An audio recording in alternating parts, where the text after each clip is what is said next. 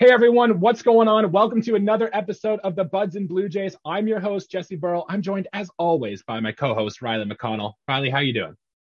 Good, man. Just hanging out here on a Friday night, ready to talk some baseball. Had a week to think about your question. Had a week to think about baseball in general.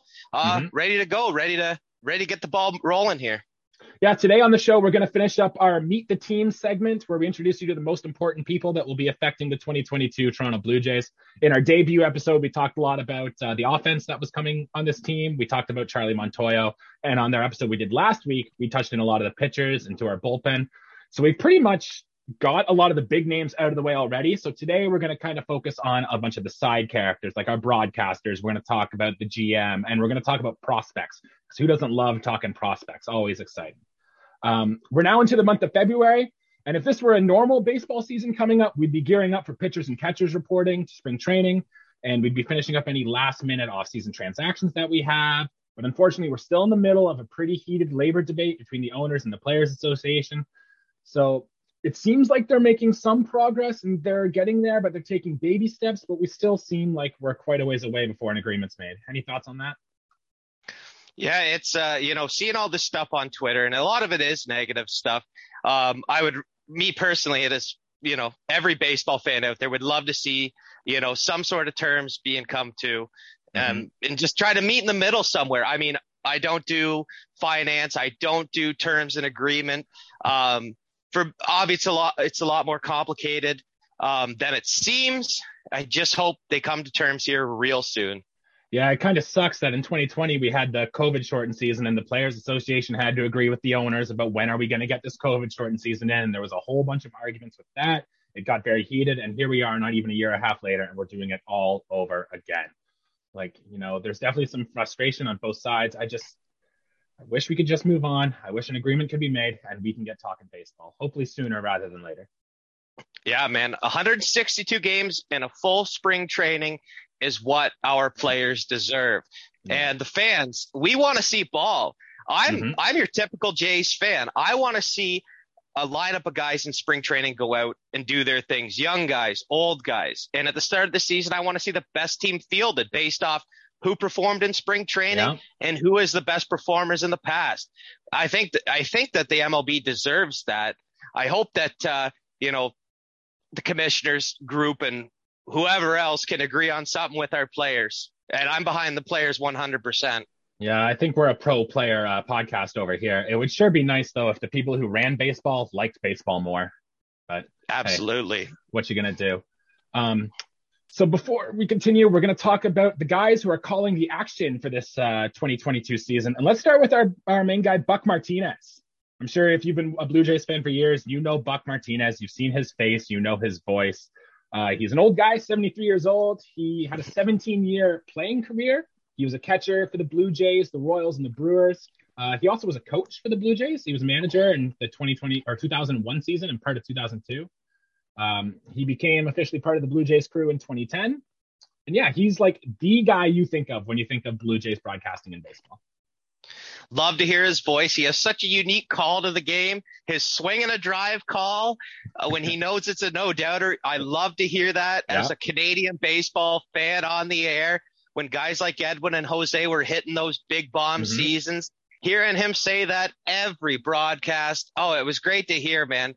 He has such a great voice for being a broadcaster. And you know what? He wasn't the best catcher of all time, but he sure as hell has one of the best throwouts of all, or I would say outs of all time, not throwouts, when he broke his leg at home plate and still tagged out a runner. Hey, team player, it's all about the game, right? Oh, yeah. You got to be a gritty guy when you're behind the plate. The other thing with Buck is just I love the get up, bomb, get up, God! He goes there. It's pretty great. Can you give me a Buck Martinez impression real quick? I will certainly do my best. Yeah. Here's Jose Bautista. He'll come into the game 1 for 3 today. He doubled in his first at-bat. That was in the first inning. Here's the pitch. Swing and a drive. Get up, ball. Get up. It is gone. And the Jays lead it 5-4. Man, that's beautiful. You had me fooled. Beautiful. He's like just like that guy. thing about him, I can't find any contract deals about how long Buck Martinez and stuff are going to be around for. I'm assuming they're going to be around for a few more years at least. It's just when we went to the COVID shortened season last year, Buck Martinez wasn't in Toronto when we came back. And I think, now I don't know for sure, but I think it's just because he's not vaccinated. So he couldn't get back into Canada.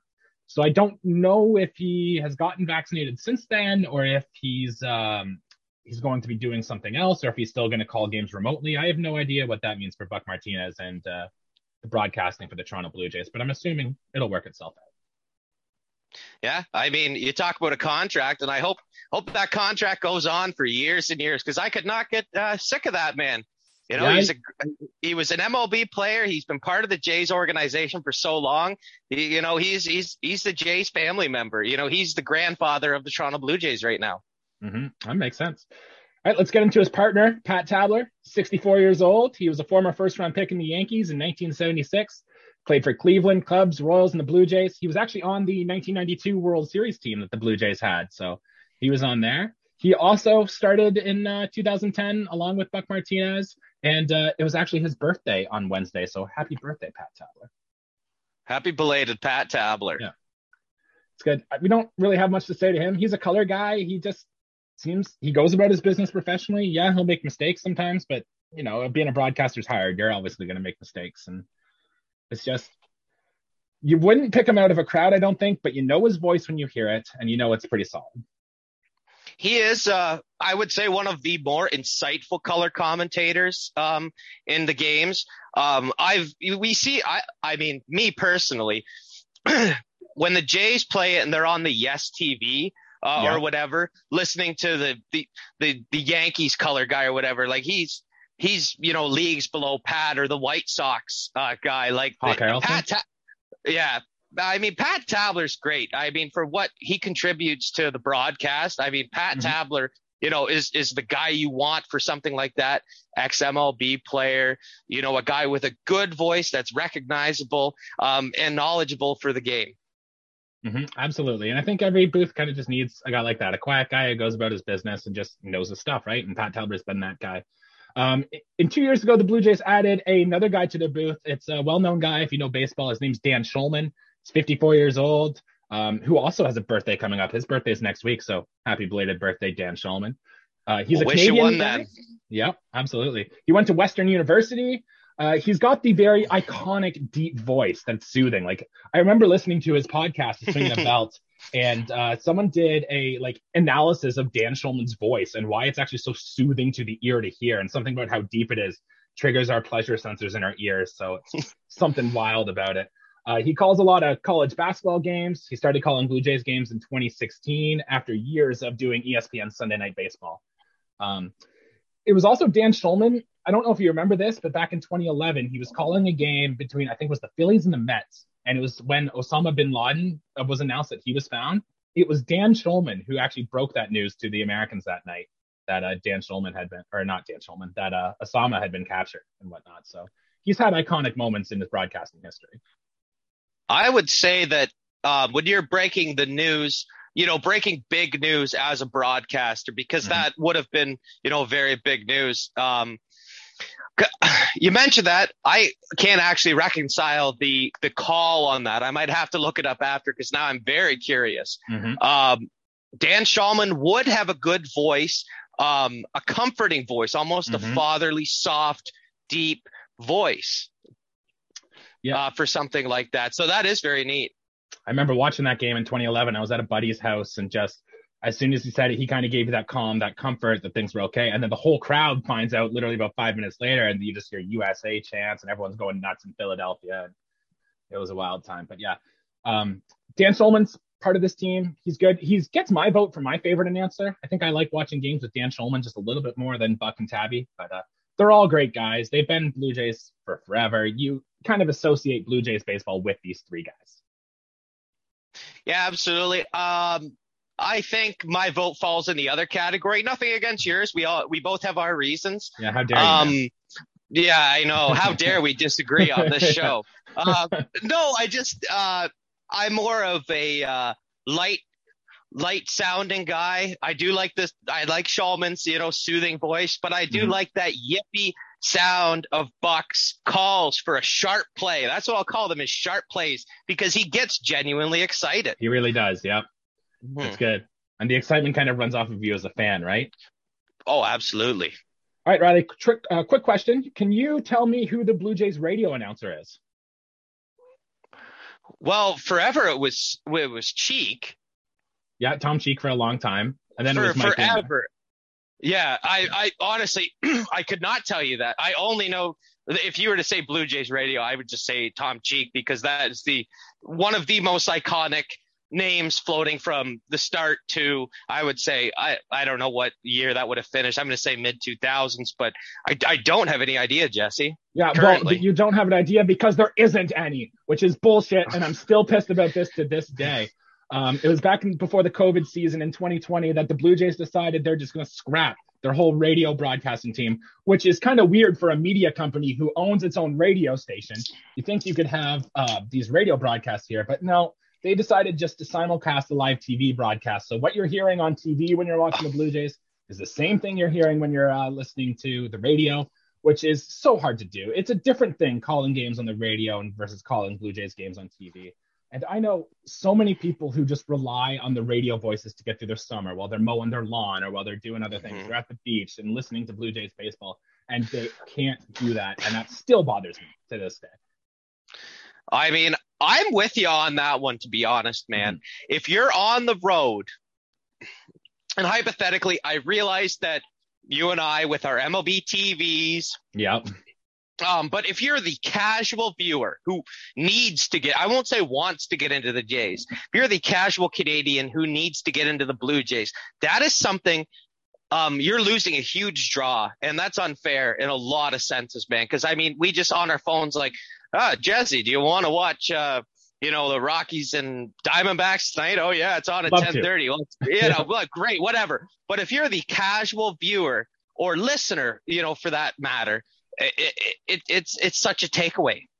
Mm-hmm. And there's a lot of people who find their love of baseball just from listening to on the radio, letting their imagination grow, and they can't do that. I don't listen to a lot of regular season games on the radio because usually I can find my way to a TV and I can do all that. But spring training games were my jam on the radio. Like, I would prefer listening to those over watching the spring training games on TV, because you get that sense of spring, the excitement's there, and with smaller crowds, it really feels like a different experience. And I'm pissed off that that's being taken away from us still.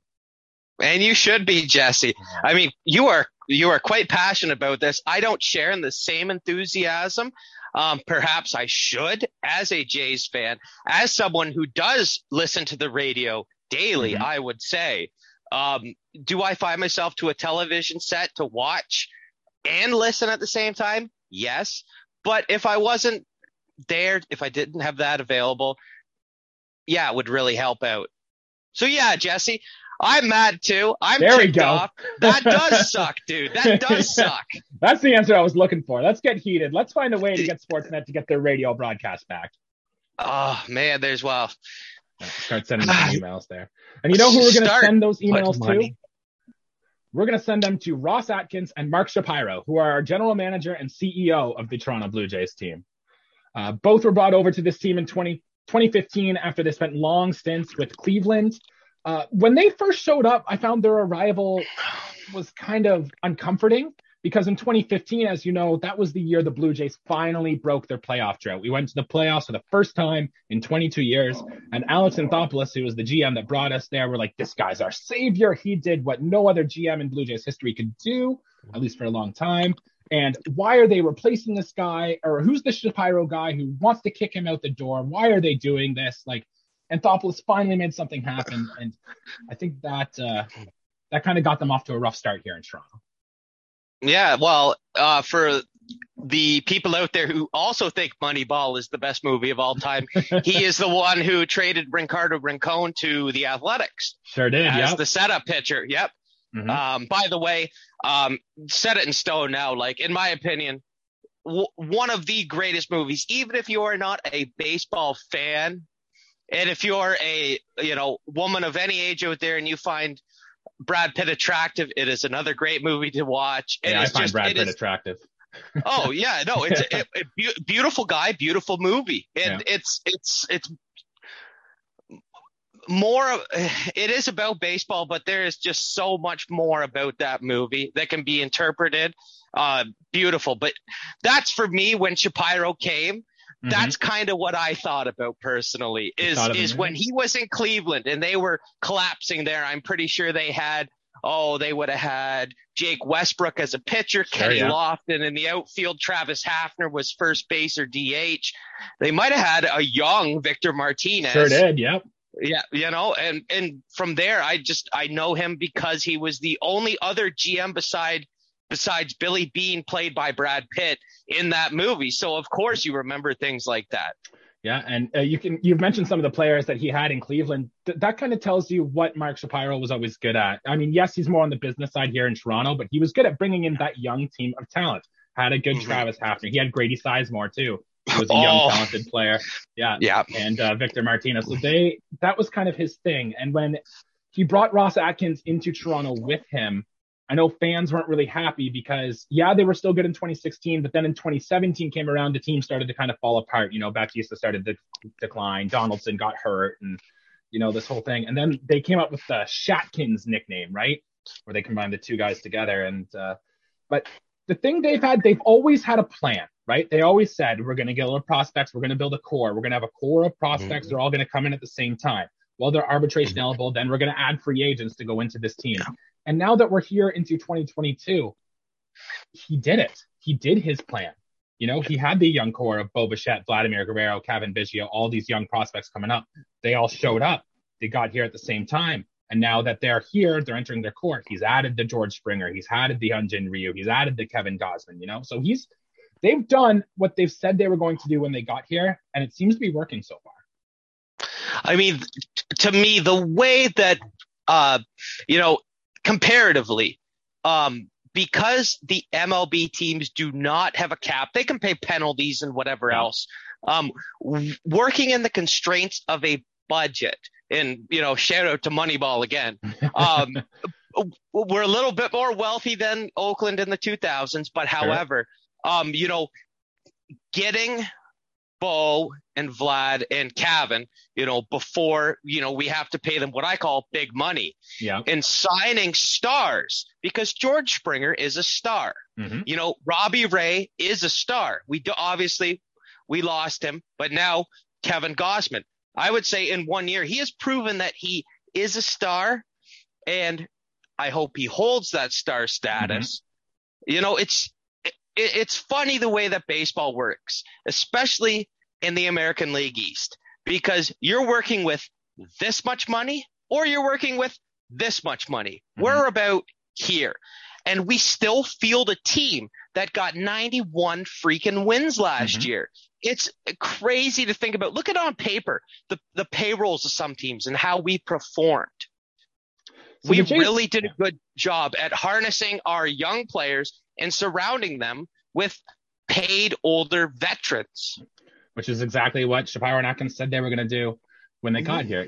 It's amazing. The Blue Jays are owned by Rogers, which is a massive telecommunications company. And boy, for having all that money, they sure don't act like it all the time, right? They kind of have in recent years with the Ryu and Springer transactions and whatnot. But for years, they never sent out these contracts for these players when they very clearly have the money. Money wasn't the issue. Yeah. But yeah, it's, I don't know if it's selfishness or obviously at the end of the day, things have changed. I talk to my, friends or family about sports, and sports is not sports now. It's a business. At the end of the day, you're trying to create a profit. And sadly, as a fan, I know this, and it kind of stinks in a way, but also the upside of that for any owners listening, if you spend money, you will get money. As in, if you sign players for big deals that are good players, you will get a great return. People will buy their jerseys. People will buy hats, buy balls, buy tickets, buy hot dogs. You name it. If you field a good team, people will come and see that good team. TV viewership will go up, which is the big way MLB teams are making money these days, right? Yeah, you got to spend money to make money. It's common business sense, right? Exactly, man. I think they teach you that in kindergarten nowadays. Yeah, teaching the kindergartners economics. Hey, got to start somewhere. All right. So that's kind of, I think, all the main players we're going to talk about. We've talked about now the GM and the CEO. We'll touch on them as the season goes on. If there's any new broadcasters coming in, we'll talk about those.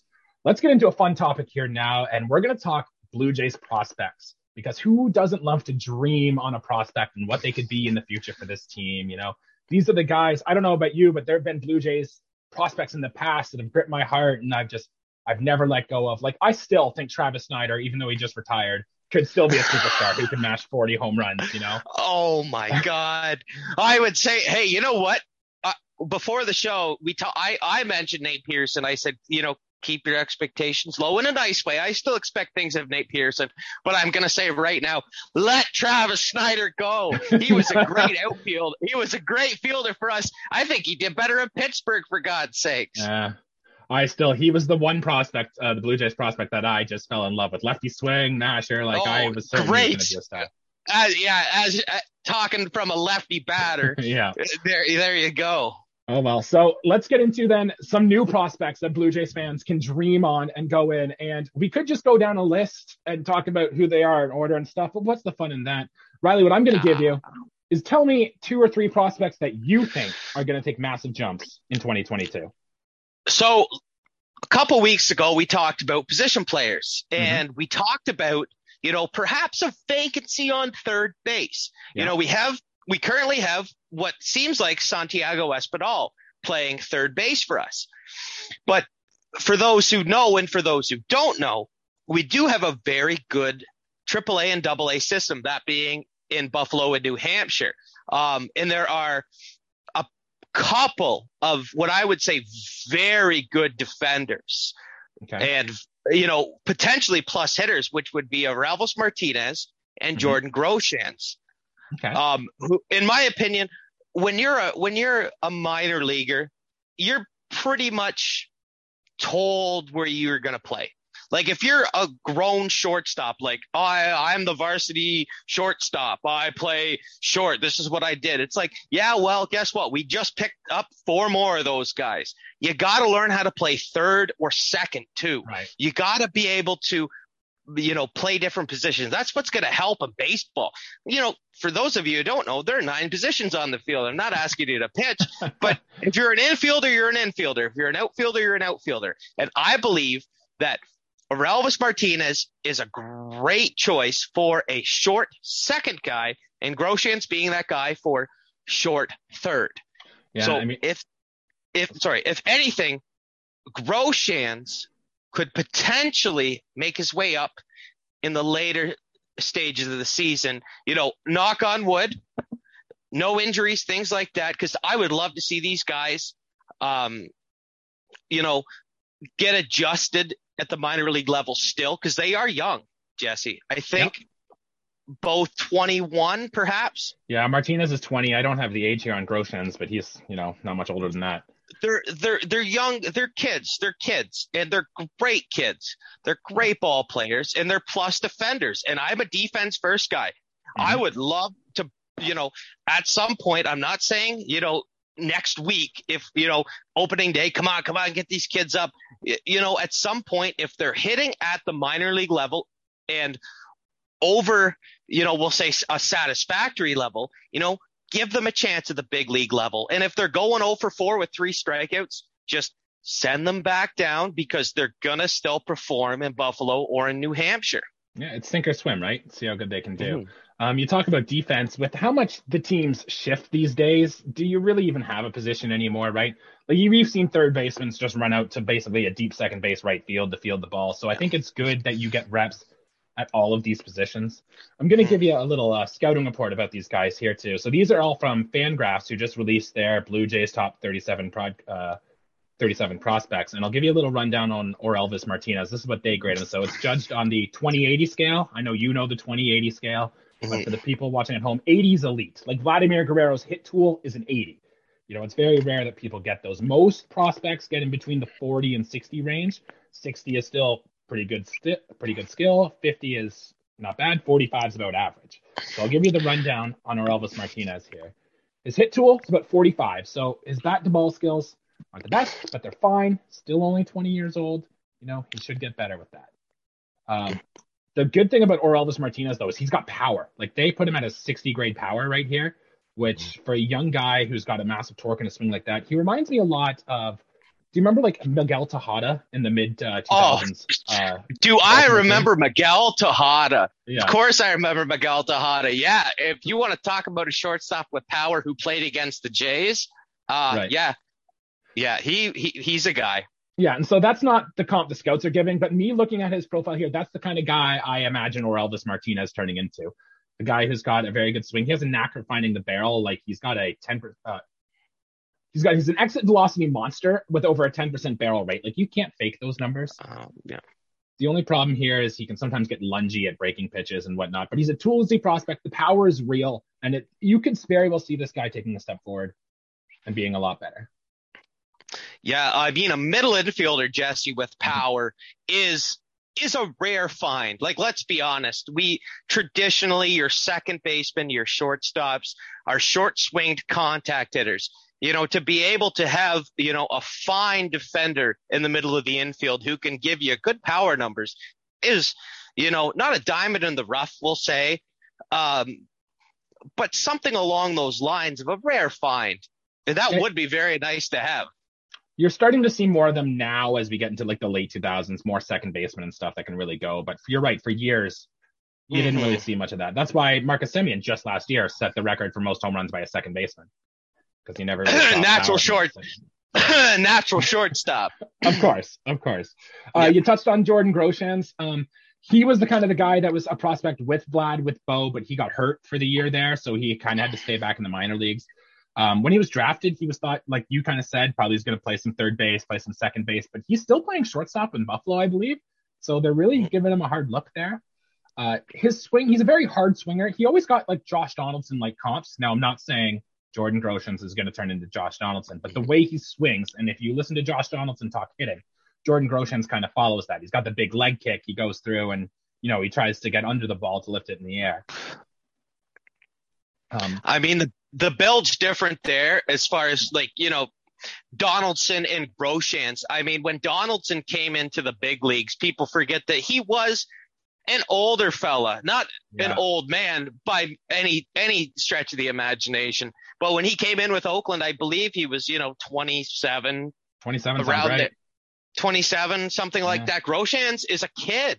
I mean, you know, I would say out of anyone we're going to talk about for prospects, I'm not saying Groshans is going to play this year, but I think for, you know, the amount of potential this guy has, I think it's the most for a position player. Well, we are missing one big position player prospect that we haven't even touched on yet. We'll get there. You're still talking about Jordan. Yeah, I think Jordan Groshans, a good comp for him would kind of be what Evan Longoria has done lately, not in his Rays days, but since he's come to San Francisco. I don't think he's going to be a stud, but he's still going to be solid. He's still going to be good. He's going to be a core part in your lineup. That's kind of where I think Jordan Groshans is going to end up. I would agree with you. Evan Longoria is a great comp.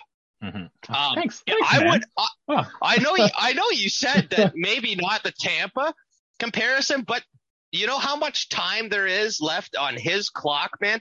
I mean, never say never as far as that goes, man. We don't know what kind of numbers this kid is going to put up. Like, he has not had a big league at bat yet. Anyone who we're talking about right now has never had a big league pitch or at bat, referring to pitchers and position players. Hey, he could be anything. That's the fun. That's why we dream on these prospects. That's why we dream. Yeah. Okay. Riley, I can't believe we talked about two prospects and we haven't talked about Gabriel Moreno yet. Yeah, well, I kind of skipped my mind. I could talk about I was never two things I was never, and that was a pitcher or a catcher. I was definitely an infielder. Certainly wasn't a catcher, and that's I think why it slipped my mind. But if you want to talk about, you know, catchers, first of all, we have an abundance of them, and second of all, we might have the most MLB ready player in our farm system right now. Hey man, catchers are people too, you know? Catchers are people too, man. So yeah, Gabriel Moreno. So he didn't start the year last year on the top 100 prospects, but when he got in, I don't remember exactly what league it is. It was either high A or it was double A. He hit the ground running. And that was after a hot ending to the season in 2019. So I don't think people were surprised when Gabriel Moreno came down here and just went on a tear. He slugged over 650 in AAA. A slugging over 650. Like, for a catcher, like, that's insane. People don't do that. People, like, Vladdy did that, sure, when he was in AAA, but Vladdy had the best minor league season any of us has ever seen. Gabriel Moreno was up there. Catcher. Mm-hmm. So, time out. For the people who don't know what I don't think we talked about, we talked about kind of getting the people who don't know certain things, which would be slugging. Right. So if you hit a home run every game and just that, your slugging would be 1.000 or what we would call, you call it 1,000. Yeah. If you get a triple, it's 750 or decimal 750. So the fact that a catcher has between a triple and a double a game that's crazy. I mean, you say this number now and it completely blows my mind. So that's what got people excited about Gabriel Moreno. He did that. Then he got a thumb injury, so people were worried, oh, crap, he's hurt. Small sample sizes. Is going to be the guy who really is. So the Jays sent him to the Arizona Fall League at the fall, and he just continued. He just kept raking. I don't think he won All-Star AFL MVP, but I know he came close. I know he got votes, and he was up there. I would actually, I'm dying of anticipation. I want you to read me his scout rating right this second, because this is something that we need to hear. Because if anyone, I mean, I did talk about Groshans, I did talk about Martinez, but if anyone is really MLB ready, it is Gabby Moreno. The fact that we have so many good catchers in our organization is kind of what keeps him down a little bit. And I think that's okay, because there's nothing wrong with a good catcher lighting it up in AA, AAA, because we don't want to ruin a guy. We don't want to just destroy his confidence. We don't want to, ruin him. This is, you say Kirk's the catcher of the future, or Jansen or whoever, man, 20 on the nose, right? 20 years old, Gabby Moreno? 21. Well, he's 20 now. He'll be 21 before the season starts. Sure. So, like, as young as you can get for an MLB ready player, and, as far as farmed guys go, that's insane. I mean, what this kid's done is insane. And the fact that he's slugged and hit as well as he has for a catcher, which is, historically and typically been the weakest hitting position in baseball. Now, let's not go a little crazy. Do remember that catchers do take a little bit more time to develop. They're like defensemen in hockey, right? It always takes defensemen a little longer to develop before it does.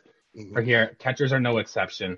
But you wanted to hear the scouting report on Gabriel Moreno? Oh, dude, I would absolutely love to hear these numbers. All right. So again, it's on the 20-80 scale, where if you're in the 60s, you're good. 50s, you're even pretty good. Gabriel Moreno has a 60 for his hit tool right now at age 21. 60.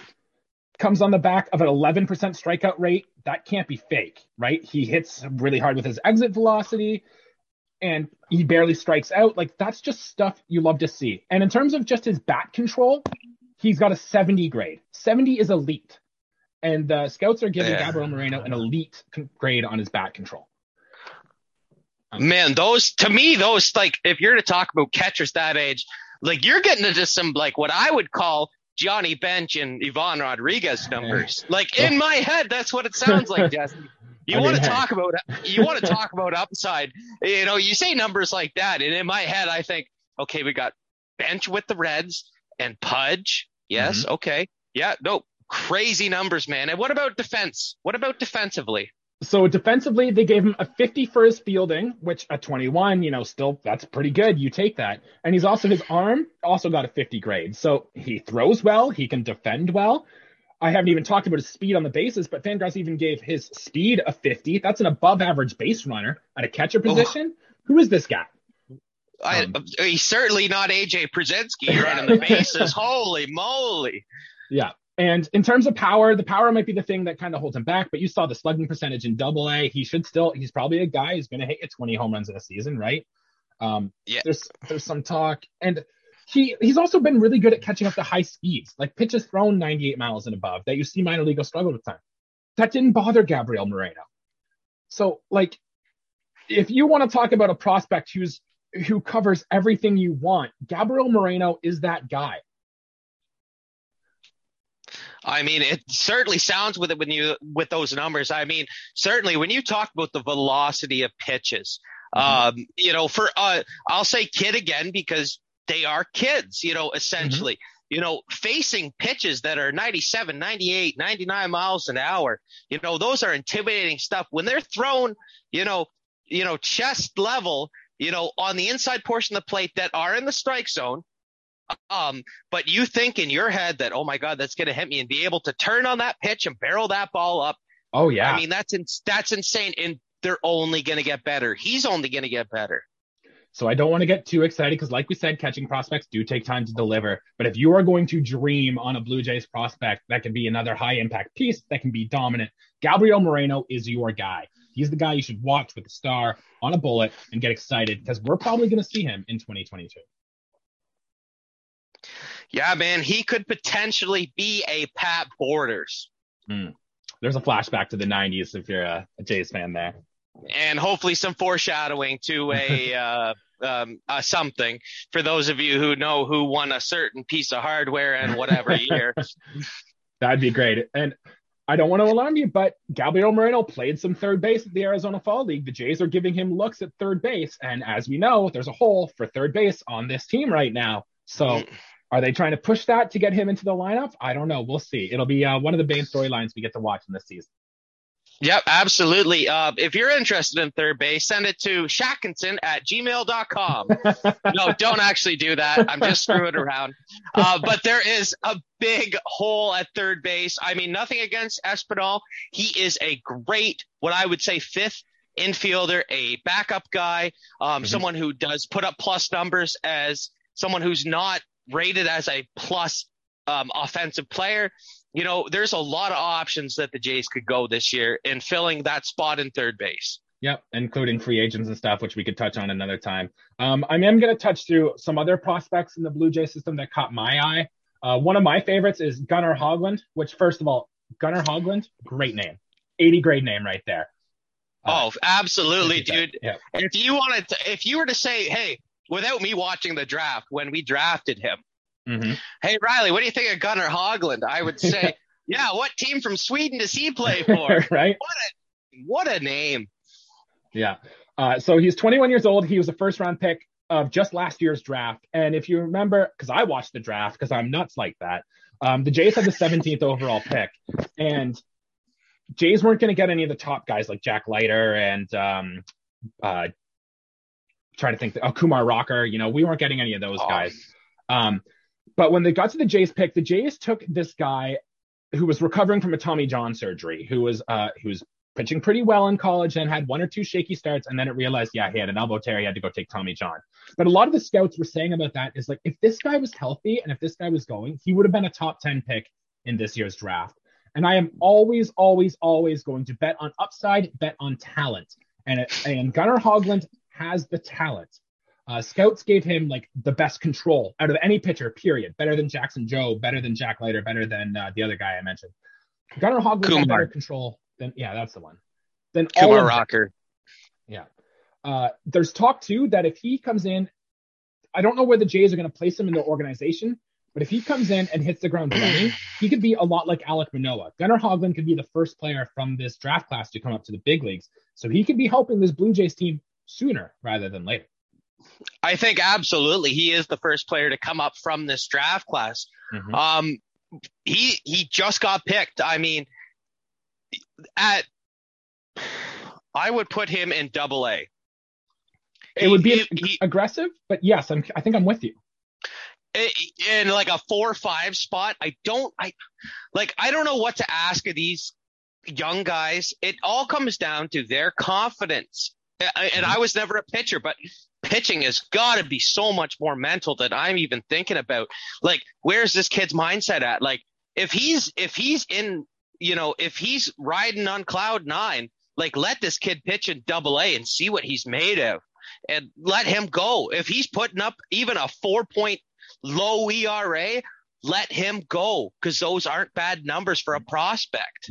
The Jays historically too have really challenged their top prospects by putting them in higher leagues. Like we talked about Orelvis Martinez earlier in the show. He is, I think, the youngest or like in the bottom 5 of youngest players in his league right now. So the Jays have always done this, and it's a test to see, can these guys handle this, right? And if they can, well, then they're going to be ready for the big leagues. Mm-hmm. Just a few of the guys I want to touch on here. The Jays this offseason added 2 guys to their 40-man roster who we don't really know about. We added Leo Jimenez, who is a shortstop who we took in one of the international free agent rounds. He's a bat-to-ball superstar, very high contact rate, very low strikeouts, but he's never played above A-ball. So it's kind of weird that the Jays threw him on to their 40-man roster this year. I think they wanted to protect him from the Rule 5 draft. Yeah. I don't have a lot of details to say on this guy. It's just that's kind of what he's good at. There's really not much power there, but I'll give you like a David Fletcher comp for him, like a guy who can just put bat on ball and go.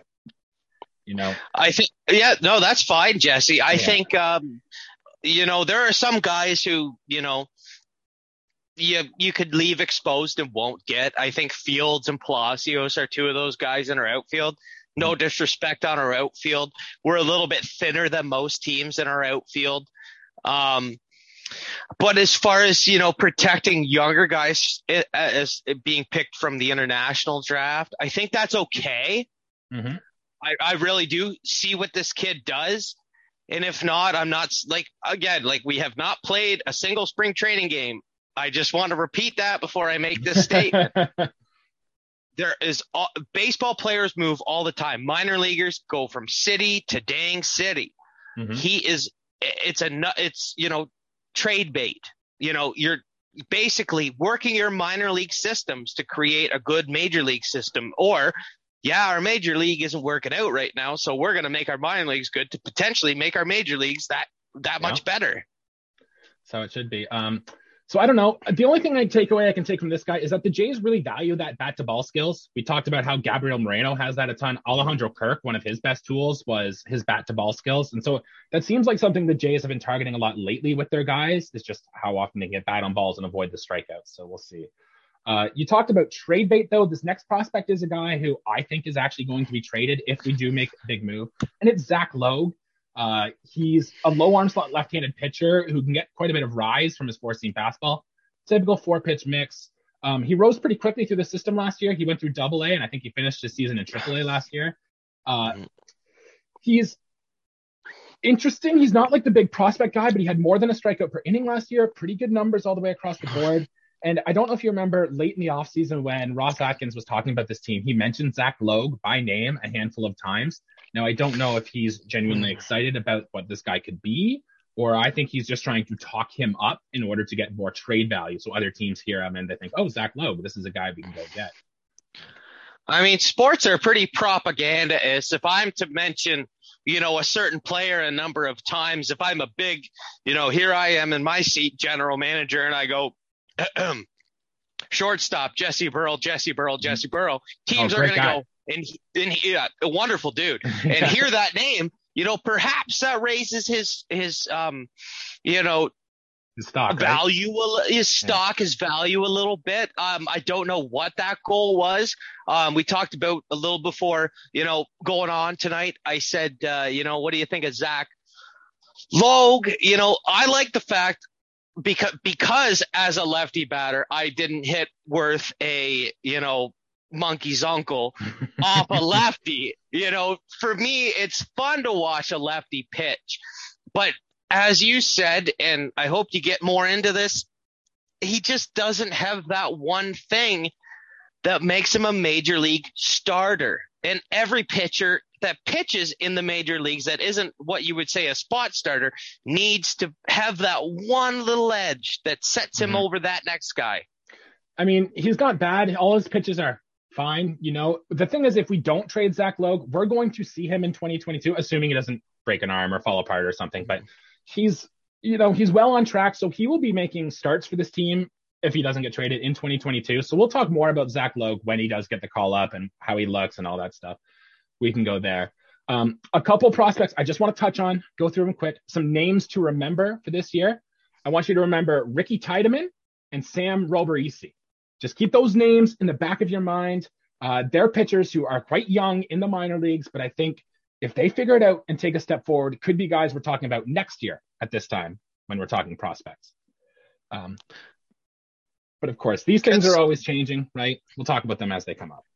Yeah, good stuff, man. It's always fun to have names in the back of your mind when you're talking baseball that you forget that are in your minor leagues, and all of a sudden, oh, this guy's hot.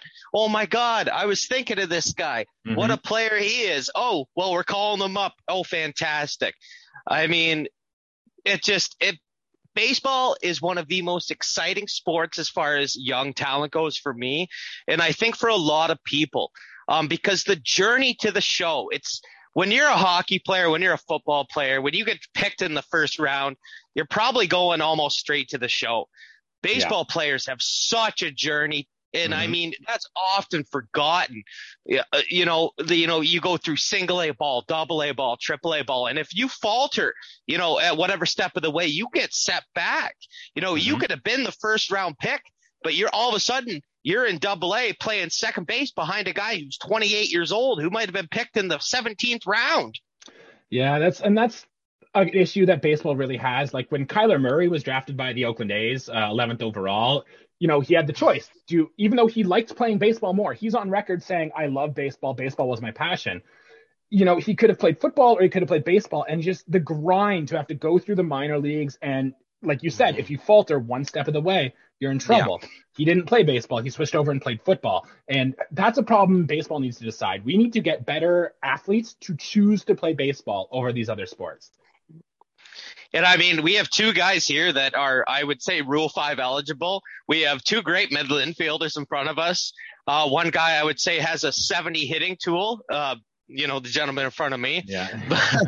No, it's crazy. The journey that some guys take, whether you're drafted or undrafted. Some guys are undrafted and find their way up to the major leagues. Steve Delabar was a teacher.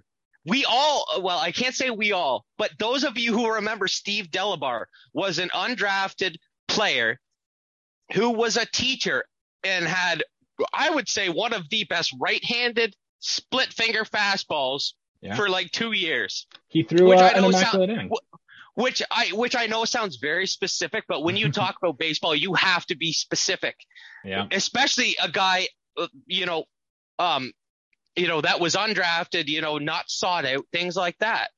Hey, that's all-star Steve Delabar you're talking about. You're absolutely right. My apologies. That is Steve Delabar, an all-star in 2011. I couldn't tell you the year. Holy cow. Those of you who knew, down in the comments, because I'm not letting this guy look that up. If you know what year Steve Delabar was an all-star, let us know. Yeah. All right, so that'll do it about the Blue Jays guys that we got to talk about. I think we had some good discussion there about these prospects and, about the managers. I think that was great. We're going to move on now to some general baseball news. And I know something that I'm very excited about that I hope you're excited about is I know you play a lot of MLB The Show, and you've been playing it for years. And they just announced their new cover model for 2022. And who else? It's Shohei Ohtani. Shohei Ohtani has been the cover boy of everything. He was the story of baseball in 2021. He's been on everything. Like GQ magazine, for goodness sake, just put Shohei Ohtani on the cover on it. Like, this guy's everywhere. So no real surprise that Shohei Ohtani was named cover boy. I mean, like I said, there were two AL MVPs last year. The real one being Shohei Ohtani. But when you can basically Babe Ruth the sport of baseball, you are an MVP. If you can hit 40 home runs and have a sub-4 ERA, not a sub-3, like if you can have a sub-4 ERA and still do the things he did, like, it's insane. He is probably, one of the most unique baseball players I have ever watched. His swing is the power, man. The power he generates. Man, like, he has more power in his back leg than I do in my entire body. Mm-hmm. I was so happy to see the full Shohei Ohtani experience last year. Like, it just feels so great. The one thing I'm wondering with MLB The Show now is that now that Shohei Ohtani is on the cover, when we go through and we play our road to the show, are we going to actually be able to be a full two-way player now? Because I don't think we could in any of the other MLB The Show games. I think you kind of had to choose one.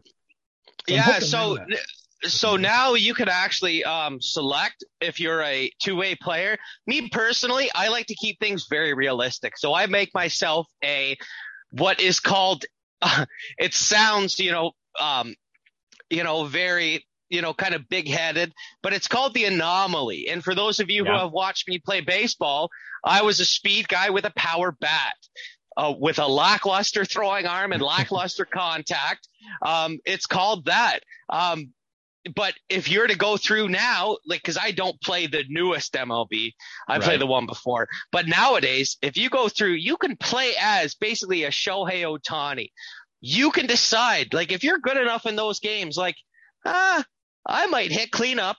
If you're playing for a National League team and there's no DH, hypothetically, you could pitch opening day and hit 3 spot for them. That's beautiful. Love that. I mean, you talk about the Shohei experience.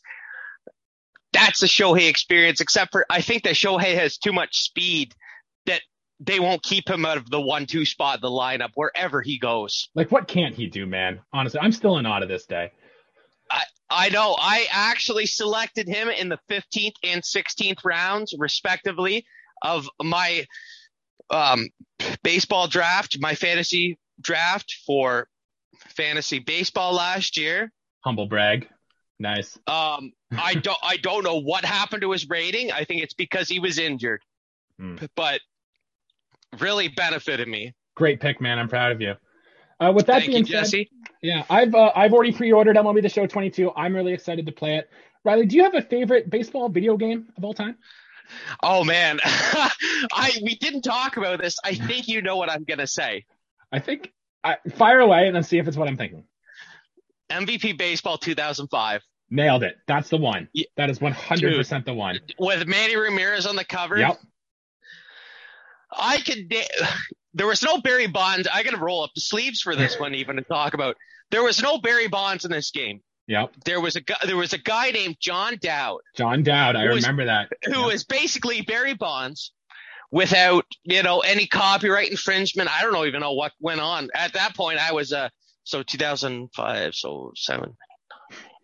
I was like an 8-year-old kid or whatever, 9-year-old kid playing this game. And I was like, well, obviously that's supposed to be Barry Bonds, and not even thinking of it. But also, one of my favorite Rockies of all time, Todd Helton, was one of the top-rated guys. Pujols, at the age of 25, if you played franchise or owner mode with that guy, he would he would set records. Set records. I think the baseball viewer, as of lately, has just seen Albert Pujols with the Angels. They don't realize how much of a monster Albert Pujols was with the Cardinals. Man, Jesse, I've had this discussion with so many people. Yeah. When you think of Albert Pujols, Jesse, be honest. What team do you think of him with? St. Louis Cardinals. I think of those home runs he hit in the postseason. Okay, yes. Yeah. And you also think of Scott Rowland. With the Cardinals. Jim Edmonds. Cardinals. Yeah, exactly. Yachty, obviously. Yeah. A very young Yachty or Molina, as I should say. An unbelievable team. And Albert Pujols' numbers that were unbelievable. And if you play through those modes, Pujols finishes his career with just I would say astronomical numbers. Mm-hmm. So that was a fun talk. I love the game. Everything was great about it. Maybe I'll fire up the old PS2 and play again. I don't know. I'm an Nintendo dog for all my Nintendo guys out there. I only have a PS4 to play. The newer sports video games. I'm an NHL MLB guy. If I'm to play anything that isn't a sport game, it is on a Nintendo system because it's either Zelda or Mario related.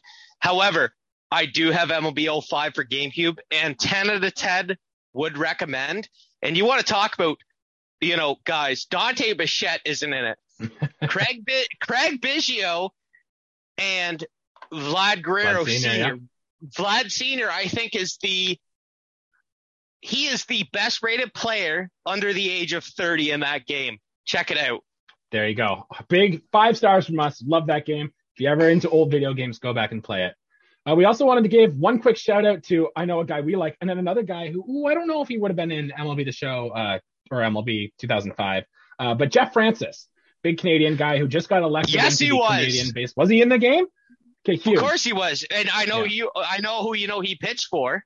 Yeah, the Rockies. He pitched Of course. long time with Colorado, yeah. Yes. 11-year big league career, 8 with Colorado. He was actually on the Toronto Blue Jays 2015 team that we talked about earlier in the episode. Jeff Francis was on that team for a little bit. All accounts, seems like a great guy. And just want to say congratulations, man, for getting into the Canadian Baseball Hall of Fame, that is. I mean, there has been a lot of Canadian pitchers that I've seen. I can, as a Jays fan, yes, I remember Jeff Francis. And then before that, I would say Scott Richmond. There has not been a lot of, and Fergie Jenkins, obviously, we got I would say, obviously, well, I wouldn't say notably the greatest pitcher in Canadian history. However, Jeff Francis, congratulations. As a southpaw who played in Coors Field, that kept his ERA and came to Toronto. I can't reconcile his numbers in Toronto, but I know he was a above average pitcher as a left-hander that did not throw hard. I know he was good. Yeah, so now we have Jordan Romano as the Blue Jays Canadian player that's currently on the team to root for. So we're rooting for him out. We love Canadian ball players on this show. We're all about it. And we would love to see 50 saves this season out of Jordan Romano. Yes, sir. All right, well, big shout out to him. Riley, we're going back to a trivia. So last week, do you remember what I asked you? Yeah, you asked me a real stumper, man. And honestly, I have thought about this, dude. It has been a whirlwind of who's even in the Hall of Fame kind of question. So I know I said 9. Yeah. Let me just repeat the question. Don't ask me to. Yeah. Yeah. So last week in our Hall of Fame episode, I asked you if you can name how many players who are currently in the Hall of Fame played through Toronto at some point in their career. So you guessed 9 out of the dark. You've given it more thoughts. What do you think? Am I allowed to name can I go through? I haven't used Google or anything like that. Good. But so Henderson, Molitor, Winfield, Frank Thomas. That's 4. Yep. Roy Halladay's 5. Alomar, and there's one more, so I'm going 7. Okay. You're locking it in? Yeah. The 7. The answer is 8. Oh, who am I missing, dude? One of our Twitter followers actually mentioned Phil Niekro was one of those guys that played through the Blue Jays. Late 70s? Yes, who was in the Hall of Fame. Who also there. But you got all the other ones. All other 7s were good. Who was that follower? That's a great... I'd have to go back and look it up, but they killed it. One of our loyals. Shout out to him, man. Good for you, man. I would have never thought of that. And it was kind of a trick question because Bobby Cox as a manager and Pat Gillick as a GM are also in the Hall of Fame, so I would have accepted those 2 as well. But not bad, man. You nailed the first ones. You did really close on this one. I think we still call that a win for you. I mean, you know what? We'll call that in baseball terms. The first one, I hit a hard line drive up the middle. This one, I hit one to the warning track, and the right fielder just had me played perfectly. Yeah, perfect. Good analogy. All right, so for today's trivia question, because we got to leave you on something here, and if you guys watching on YouTube and stuff think you know the answer, leave it below. This is another one, Riley, where it has multiple answers to it. Are you ready? Oh, I'm always ready, Jesse. Okay, perfect. With Shohei Ohtani being made the cover athlete of MLB The Show 2022, how many MLB The Show cover artists can you name? And note, we're looking for the American version, not the Canadian cover version. Dude, this is too, are we doing 2? I can do 2K and MLB. No, so MLB The Show. So Joe Mauer. He was on so many. He was on 2. What? Oh, not 3? I only have him for 2. So. 9 and 10? 10 and 11. I think so. 10 and 11. Okay. So then we'll go. Okay. How many MLB The Show athletes? Cover athletes. Besides Shohei. So we got Tatis. Yep. We got Javi Baez, 20. Hey, we got Bryce Harper, Aaron Judge. Yeah. Holy cow. 6. I think the comments are going to have to take 16 to 11 or to 12. I mean, because I can only name the Canadian versions. I've only ever had the Canadian versions, Jesse. That's the thing. That's what makes it a little tougher. So yeah, if you guys are watching, leave your answer down below. Tell me what you think. I thought this was a fun one. You got a few of them right, Riley. I don't think you guessed one wrong, so that was pretty good. But I actually will add it. That I don't know what the year was, but Andrew McCutchen. Yeah, he was 2013. Andrew McCutchen was on there.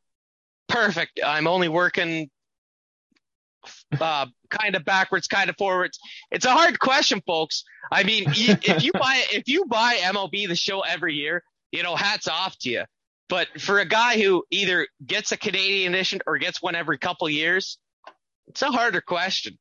All right, so that's all we got for today, Riley. Is there anything you want to add? No, I actually have my own segment I want to do right quick.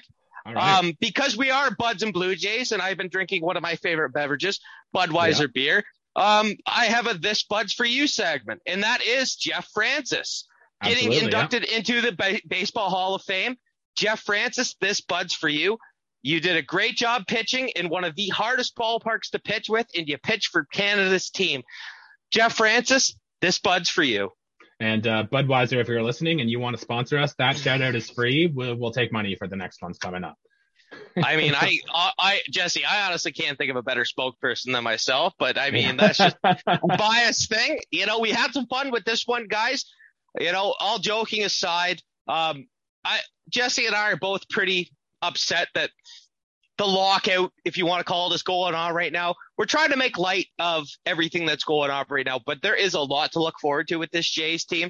The organization is stacked from head to toe. And if they were to turn things around and play out the whole season, we are so ready to take the AL East. Yep, we're going to be with you every step of the way. I can't wait. I know we're both looking forward to it. But that's going to do it for our episode today. Thanks for tuning in. I think next week we're going to talk about what's next for this Blue Jays team. Maybe some pieces we can add, some guys we can acquire in trade, maybe some free agents we can look for. So that stuff's a lot of fun too, trying to find stuff like that. Make sure you check out our friends over at Leafs and Lads. We're into the month of February now, so it's trade season around the hockey world. So a lot of Leafs rumors. Dan, Isaac, and Mark have you covered over there. We just had our post featured on counterbalancecanada.com, where there's a nice little blog about us. So go ahead, check that out. Go give them some views as well. You can follow us on Twitter at BudsJays and send us an email at budsandbluejays.com. And if we get enough questions, we can do a questionnaire. We can answer your questions. Or if you want to be a guest on the podcast, sure, hit us up and we'll come do that. Until then, we'll see you guys later. Thanks, guys.